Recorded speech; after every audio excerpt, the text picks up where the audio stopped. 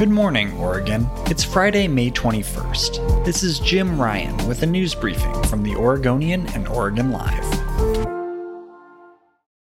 Ever since Ohio Governor Mike DeWine announced last week that his state will hold a lottery each week for 5 weeks, awarding randomly selected residents $1 million if they've been vaccinated against COVID-19, the nation has been abuzz about the idea.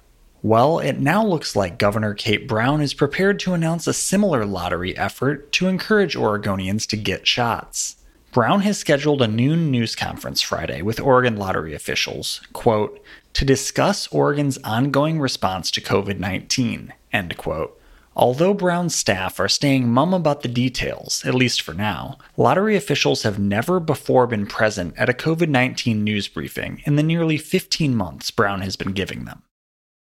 Oregon was left scrambling last Thursday after the Centers for Disease Control and Prevention unexpectedly announced that fully vaccinated people no longer needed to wear masks or physically distance in most circumstances. The Oregon Health Authority responded to the announcement by trying to walk a fine line, issuing new guidance Tuesday that allows people to go maskless outside and gives businesses the option to either continue requiring masks or allow fully vaccinated customers that show proof of inoculation to forego masks indoors. The approach appears to be unique among states reacting to the federal guidelines. But by neither fully lifting nor retaining mask mandates, and instead requiring businesses and other institutions to check vaccination cards, Oregon has managed to please essentially no one. That's what a panel of some of the state's largest business organizations and worker groups told state lawmakers during a House COVID-19 subcommittee hearing Wednesday. The Oregon Public Utility Commission has adopted temporary rules governing preemptive blackouts that electricity providers can institute to prevent wildfires, as well as new requirements for quicker and more detailed reporting to state regulators when utility equipment is implicated or impacted by fire starts.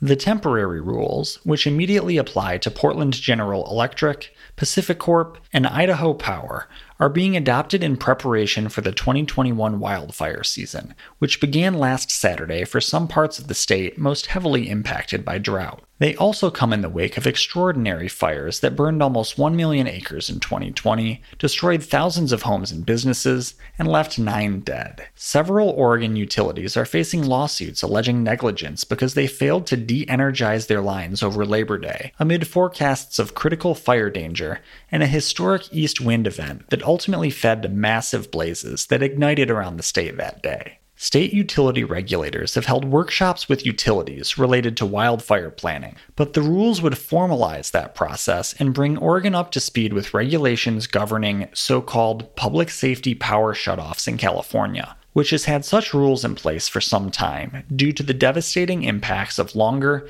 and more active wildfire seasons in that state. Oregon lawmakers have signed off on a bill that would require public colleges and universities to inform students about the cost of most of their textbooks before they sign up for a course. The Oregon Senate approved House Bill 2919 Thursday on a 24-1 vote. It earlier passed the House and is now headed for the desk of Governor Kate Brown. It would require schools to, quote, prominently display, end quote, the estimated cost of course materials for at least 75% of the 4-credit courses offered. The information would need to be available by the time course registration began for each term. The Senate approved the bill without debate. If the governor signs it, the bill would take effect with the 2022-2023 academic year. Thanks for listening. You can support our local journalism by subscribing to Oregon Live. Go to OregonLive.com/pod support.